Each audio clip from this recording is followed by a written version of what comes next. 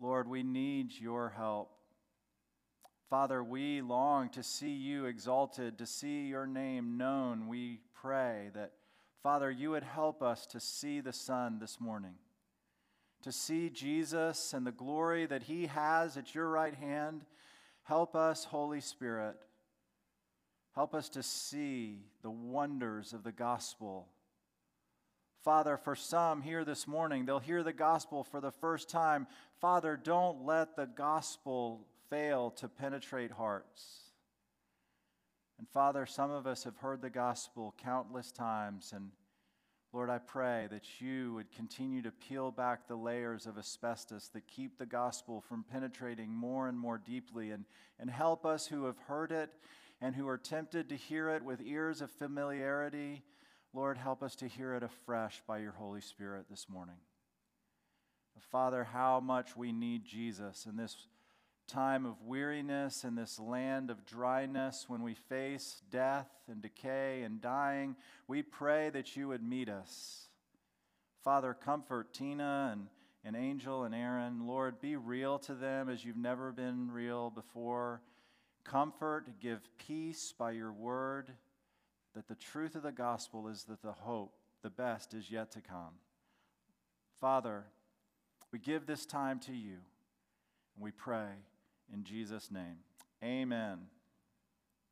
Every year on the first Sunday, we take just a few minutes and think about our purpose and our vision as a church. So when you came in, you received a study. It should have been in the seats, or there were some as you came in. And if you open to the first page of the study, you'll see our 2021 vision, and it continues to rotate around the heart of Jesus, which is to make disciples. And so would you say our purpose together with me? Our purpose is to make disciples together.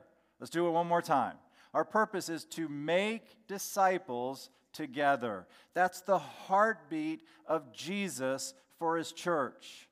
Jesus longs for his church to take his last command, to go and make disciples of all the nations, baptizing them in the name of the Father, the Son, and the Holy Spirit, and teaching them to observe all that I've commanded. He longs for a church that he can come alongside and support with all the resources that he has at his disposal. He's longing for his church to say yes to making disciples together. And so our purpose as a church is to reflect his priorities and his purpose. And Jesus shows us a clear plan for how to make disciples. We know it's a process. That's why we make disciples.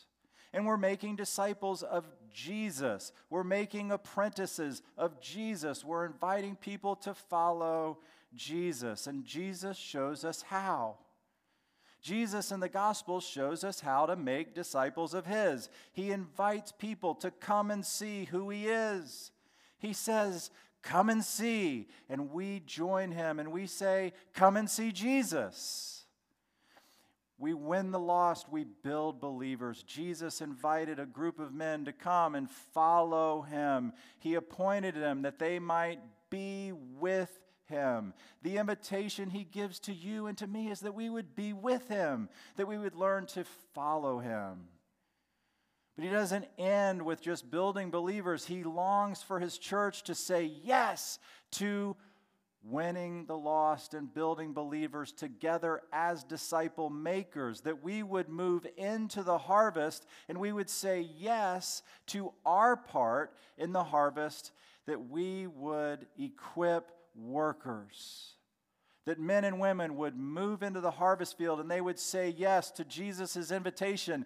Follow me and I will make you become fishers of men. You say, well, I don't know how to share my faith. Jesus says, I'll make you become a fisher of men. I don't know how to encourage and equip workers. Jesus says, I will equip you. I will help you. I will make you become a fisher of men. And the dream, the hope, the vision is that we would multiply disciple makers, men and women who have grown so accustomed to following Jesus that they leave in their wake others who have learned to follow Jesus too, and who are winning the lost and building believers and equipping workers.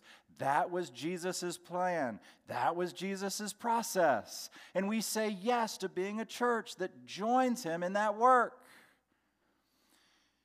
Our hope is that we would stay focused in that work until Jesus comes again. That when Jesus comes again, he will find at Good News Church a group of people who have said yes to making disciples, who can make disciples, who could make disciples, who could make disciples, and that we would have a multiplied impact here in St. Johns County and to the ends of the earth. I am so thankful to be a part of a church and to be a part of leading a church that takes seriously Jesus' last command to go and make disciples. I'm so thankful for your generosity last year. The last year's giving was almost $2.5 million, $2,498,946. You'll see on the second page of your study, you'll see the 2021 budget. And you see that we've budgeted $2,587,808 for 2021. We believe it's wise this year to have a budget for giving that's very close to the giving last year. That's wise. But if you'll notice, we've budgeted the total expenses of $2,613,620. You say you've budgeted a loss. We believe that we should be wise, but we should also have a vision. We should also have a hope. We should also have an aspiration that God's people will give and that the time to invest is now. It's a matter of obedience. We desperately need the gospel to be able to give. The gospel moves into our heart. The gospel is foolishness to the world. The world sees our giving 10% of our income to the local church. The world sees our giving and they say 10 minus 1 equals less. And we look at the gospel and we say, no, 10 minus 1 is more. What's foolishness to the world in the power of the gospel is our greatest joy, that 10 minus 1 equals more. It's an obedience to Jesus. It's an obedience to the gospel that we give, and we can give. And it's a good investment. It's a good investment to give. We all want a good return on our investment, and I will tell you that Good News Church is a good investment to make. It is good to give to your local church. I am so thankful to be a part of Good News, and I believe with all my heart that Good News is a good place for you to invest. I am so thankful for our team of people that when you give, we have the opportunity to have an amazing staff of people, that Parker, as our campus director, is doing an amazing work in caring for, shepherding, leading, and helping our staff be laser focused on our purpose to make disciples together. I'm so thankful for Parker and his work this year as our campus director. I'm so thankful for Dylan as he's transitioned into this year of being our full-time worship director. I'm so thankful for his heart for Jesus. He's really good at the guitar. He can sing. Oh, to be able to sing like that. But he loves Jesus. What flows out of his heart as he leads on Sunday is the glory and wonder at the work of Jesus on his behalf. I'm so glad he is worth the investment when you give. I am so thankful for Lisa and for Amanda and for the work that's happening in our children's ministry. It is worth the investment.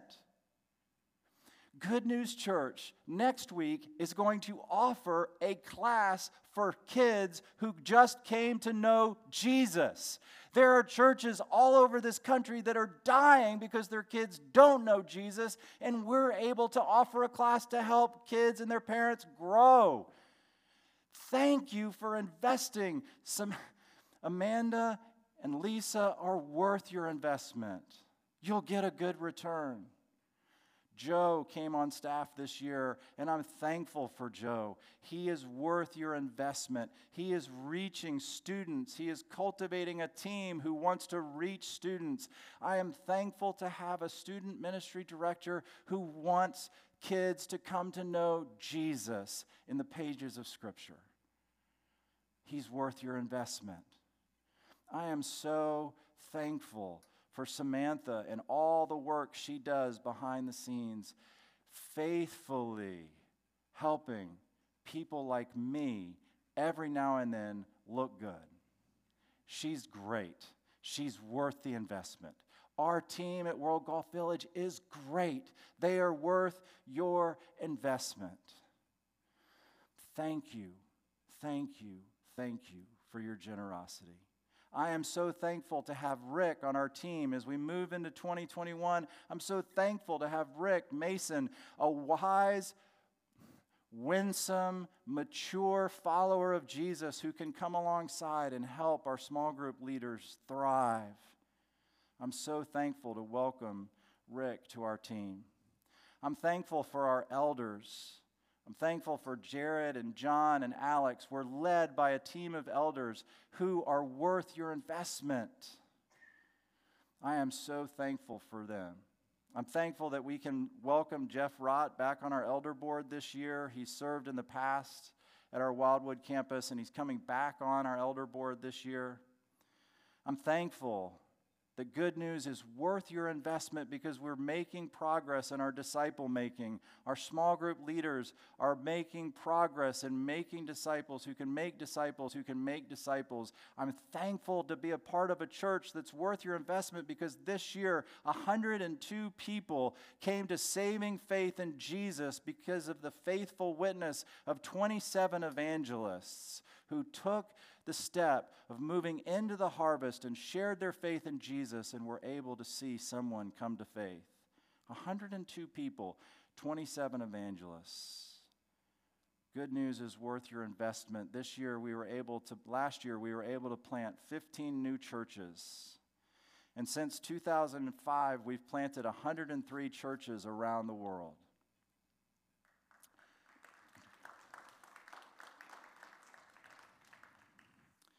Good News is worth your investment. Thank you, thank you, thank you for your generosity. We have so much more to do. We have so much more fruit to bear. We have so much more to pray for. We have so much more to trust the Father for. We have so much more to invest in. Because when I look around the world, what I see is a giant squeeze that's happening in the world today. And it's not a hug. It is a giant squeeze that's happening, and the church more and more is being squeezed out of its position of influence that it had in the past. And now, in God's grace, we're going to have to count on the gospel. We can't count on the influence that we had in the past. We'll have to just trust our Heavenly Father. That's good news. But the bad news is that while the world squeezes and squeezes and squeezes, and the church is squeezed out of the culture, our culture is devastated. It's devastated economically, it's devastated socially, it's devastated relationally, it's devastated spiritually. And I believe the church is God's instrument in the world to take the gospel to the nations, beginning here in St. Johns County and extending to the ends of the earth. The knowledge of the glory of the Lord will cover the earth as the waters cover the sea. Men and women from every tribe and tongue and people and nation will be reached. The question is, will we be a part of it? Will we invest in it? Will we give our time and our talent and our treasure to it? And we won't if the Word of God doesn't help us know how to live in the world that wants to squeeze us out. And that's why this year we're going to go to Scripture and we're going to look at the book of Exodus, And we're also going to look at the book of 1 Peter and 2 Peter to see how to live in the world, a world that wants to squeeze us out. We're going to learn to live in the world, but not be of the world, but be for the world. We're going to learn how to live by Christ, for Christ, with Christ. We're going to learn how to be the church. Even when the world wants to push us out, we're going to learn to be the church, to live for Christ, by Christ, with Christ, even when it causes us to be hurt by the world. That we'll be willing, equipped by God's word, to live for Christ, even when it causes our suffering. So we're going to start in Exodus this morning. And I'd invite you to take your Bible and turn to Exodus chapter 1. And we're going to start in the book of Exodus. We're not going to leave Israel in Egypt. We left them in Egypt at the end of 2020, but we're not going to leave them there in 2021. We're going to get them out of Egypt. We're going to see how God works deliverance for his people. So Exodus chapter 1. Now these are the names of the sons of Israel who came to Egypt with Jacob. They came, each one with his household, Reuben, Simeon, Levi, and Judah, Issachar, Zebulun, and Benjamin, Dan and Naphtali, Gad and Asher. All the persons who came from the loins of Jacob were 70 in number. But Joseph was already in Egypt. So Joseph died, and all his brothers, and all that generation. But the sons of Israel were fruitful and increased greatly and multiplied and became exceedingly mighty, so that the land was filled with them. And so Israel is in the land of Egypt, and all of them go to the land of Egypt. And in this second book of the Bible, in the Hebrew Bible, it's called Shemot, which means names, because the book begins with a collection of names, the sons of Jacob who went down into Egypt. And this book of names is the continuation of the story begun in Genesis of all the generations of God's people. And in these men and their families, 70 people go to Egypt. And 430 years later, 600,000 men, probably over 2 million people, leave Egypt. 70 to over 2 million. 430 years of time. How did it happen? How did they make their departure, which is what Exodus means in our English Bibles? It literally means departure. How did they make their departure? 2 million people. That's the story we're going to look at. How did Israel come to multiply and grow with the blessing of God, and how did they make their departure out of Egypt? Verse 8, now a new king arose over Egypt who did not know Joseph. He said to his people, behold, the people of the sons of Israel are more and mightier than we. Come, let us deal wisely with them, or else they will multiply, and in the event of war, they will also join themselves to those who hate us and fight against us and depart from the land. So they appointed taskmasters over them to afflict them with hard labor. And they built for Pharaoh storage cities, Pithom and Ramses.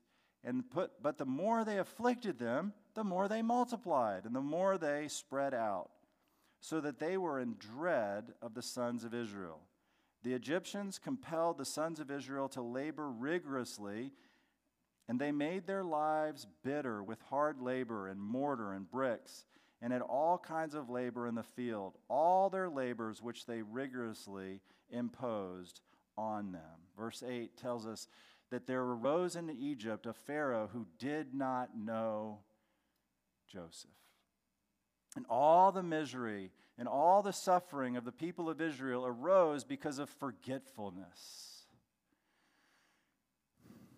Forgetfulness becomes the breeding ground for misery and bondage for Israel. And forgetfulness is the breeding ground of sin in our own lives.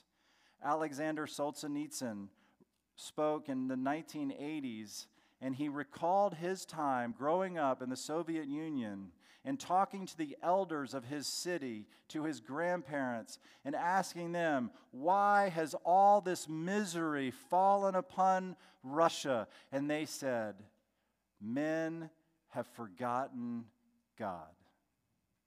Forgetfulness is the breeding ground of sin and misery and captivity. And the problem wasn't just for Pharaoh. The problem wasn't just in Russia. The problem is in our hearts too. We all have a forgetfulness in our hearts. In 2007, we bought our first home here in St. Augustine. We moved in. We were the only people who had ever lived in the home. The first owners had built the home, but they had never lived in it. They sold it to us, and we moved in, and it was great. It was all new. It smelled new. It looked new, but there was a problem. We discovered that the hot water, somewhere between the hot water heater and our master bathroom, the hot water and the cold water had been switched. So in the toilet, there was hot water. And it was worse because when it went out from the bathroom to the hose bib just outside the wall, that was hot water, which would have become very costly if we were watering our plants and washing our car with hot water from the hot water heater. So I called Adam Fisher, my friend, and he was building houses, not burying people at the time. And I asked him, Adam, is there anything I can do? He said, call the builder and tell them it's a latent defect. If you just use that phrase, it'll be a magic phrase. They'll immediately come and address the problem. And he was right. I called him up. I said, there's a problem with my water. I think it's a latent defect. They said, we'll be right out. I said, thank you. Every single one of us has a latent defect in our hearts called forgetfulness. Every morning we wake up and there is a tendency in our heart to forget God. It is a latent defect. It is inherent in every single one of our hearts that we forget the glory and the wonder of the gospel. We forget of the love of Jesus. We forget the adoption to sonship that we have in Jesus, the love of our Heavenly Father. We forget the work of the Holy Spirit. We forget. And that's why we desperately need a church. We desperately need a small group. We desperately need God's word to remind us again and again and again of the gospel. That's why we preach the gospel to ourselves and to one another. And it's why we gather to hear God's word read and preached week after week, because we don't want to forget Jesus. And without reminders, we will. Men have forgotten God. And they forgot Joseph. And they began to persecute the people of Israel. And it says in verse 12 that the people of Egypt dreaded the people of Israel. They were in dread of them. And that's too weak. Eugene Peterson in The Message translates it this way: the Egyptians got to so they couldn't stand the Israelites. They loathed them. They abhorred them. They hated them. And you need to know that in the world, there is not a neutrality to Jesus. There is not a neutrality to the people of God, that there is a force at work in the world that hates God, hates his people, and his loathing for God and his people, he desires to obliterate, to keep down, to hinder the work of the gospel. And so every time there's a work of grace, every time there's a renewal in a Christian, every time there's revival in a church, every time there's an awakening in a land, there's a counterattack from those who are hostile to the people of God. There's a counterattack, and it's true in our own hearts. That's why when you're on your way to church feeling pretty good about yourself, you can find yourself screaming at your children. Because there's an attack and a counterattack. There's an attack against the kingdom of darkness in seeing people come to the light There's a counterattack of hatred and hostility. It's why you can be reading Scripture filled with the love of God, and then 5 minutes later, open Facebook, open Twitter, and just go absolutely berserk and write things and say things about people that you never thought you would say or write. Because there is a counterattack of hostility against renewal. And we need to know that. We need to know that the world is not neutral to the work of grace. The world is not neutral to the work of the gospel. The world has a power that wants to oppose, that wants to obliterate the people of God. There is a power at work in the world. There is a power at work in your heart, and its desire is to destroy the spark of faith in Jesus from your life. That's why we desperately need the church. That's why we desperately need the gospel. That's why we need to be in small group. That's why we need to open Scripture. And the power isn't neutral. It doesn't stay with slavery. Pharaoh moves on to another strategy, an even worse strategy. Verse 15, the king of Egypt spoke to the Hebrew midwives, one of whom was named Shiphrah and the other was named Puah. And he said, when you are helping the Hebrew women to give birth and see them upon the birth stool, if it is a son, then you shall put him to death. But if it is a daughter, then she shall live. But the midwives feared God and did not do as the king of Egypt had commanded them, but let the boys live.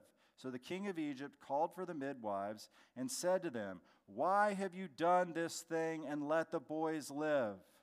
And the midwives said to Pharaoh, because the Hebrew women are not as the Egyptian women, for they are vigorous and give birth before the midwife can get to them. So God was good to the midwives, and the people multiplied and became very mighty, because the midwives feared God. He established households for them. Then Pharaoh commanded all his people, saying, every son who is born, you are to cast into the Nile, and every daughter you are to keep alive. The power, the hostility, the hatred for God and his people goes from enslaving them. It wasn't an economic desire, it was a hatred for God's people. They go from enslaving them to seeking to kill them. But the midwives are the first of many deliverers that God will raise up in the book of Exodus. The midwives are the deliverance of the people of Israel. We live in a hostile world. We have sin within. We have the world without. We have the enemy that comes against us. What is our hope? Our hope is in a deliverer. And the midwives are a deliverer for the people of Israel. They're a deliverer who comes. The deliverer comes, and they are of the Hebrew people. They're one of the Hebrews. The midwives are one of their people. The Hebrew midwives are obedient. Out of fear for God, the Hebrew midwives are obedient to God. The Hebrew midwives are willing to suffer and face the hatred of Pharaoh as they are obedient to God. Who does that sound like? The midwives point us to Jesus.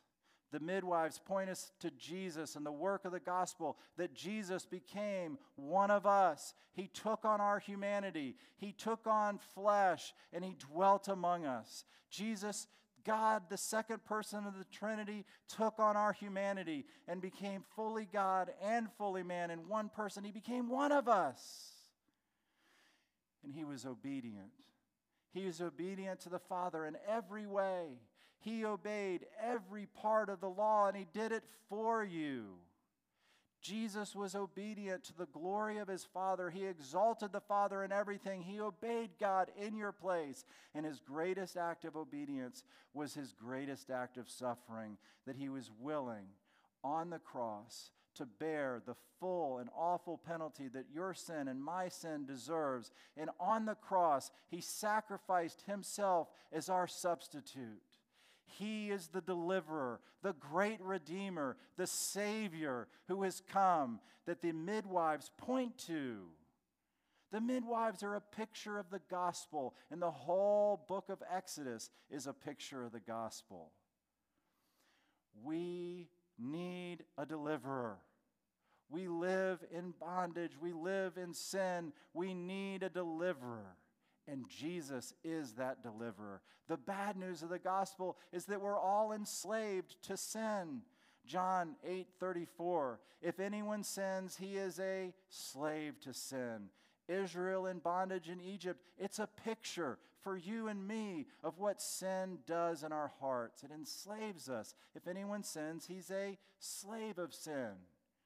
Just as the Israelites who were born in Egypt were born in slavery, we're born in slavery. We're born in sin.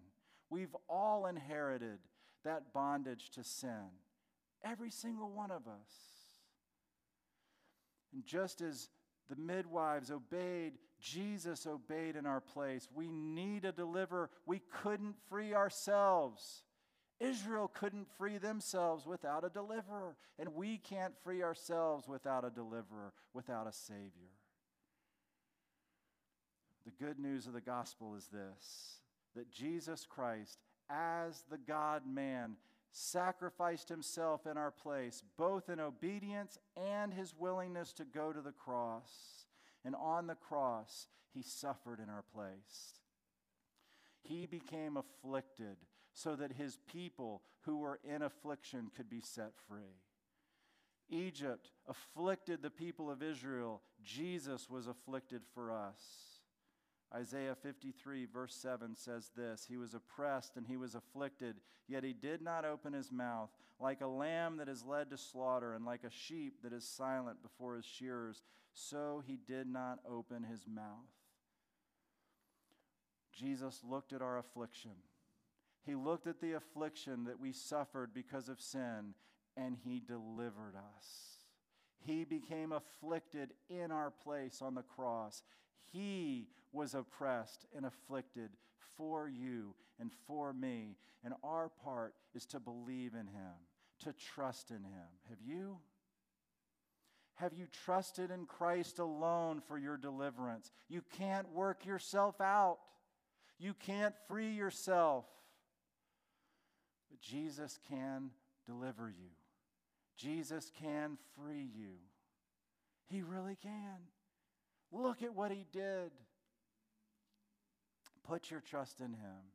Jesus said, truly, truly, he who believes has eternal life. Do you want to be set free? Do you want to be forgiven of all your sin? Put your trust in Jesus, the deliverer, the Savior. Do you know him? Do you know him? Then follow him. Jesus Christ has never once let me down, and he'll never let you down. He is amazing, and he is worth following with everything that you have. Follow Jesus. Follow Jesus out of your sin. Follow Jesus out of your sin as he is your Lord and Savior. Follow Jesus through all of life. He is our model for life and ministry. Follow him. He's wiser than you are.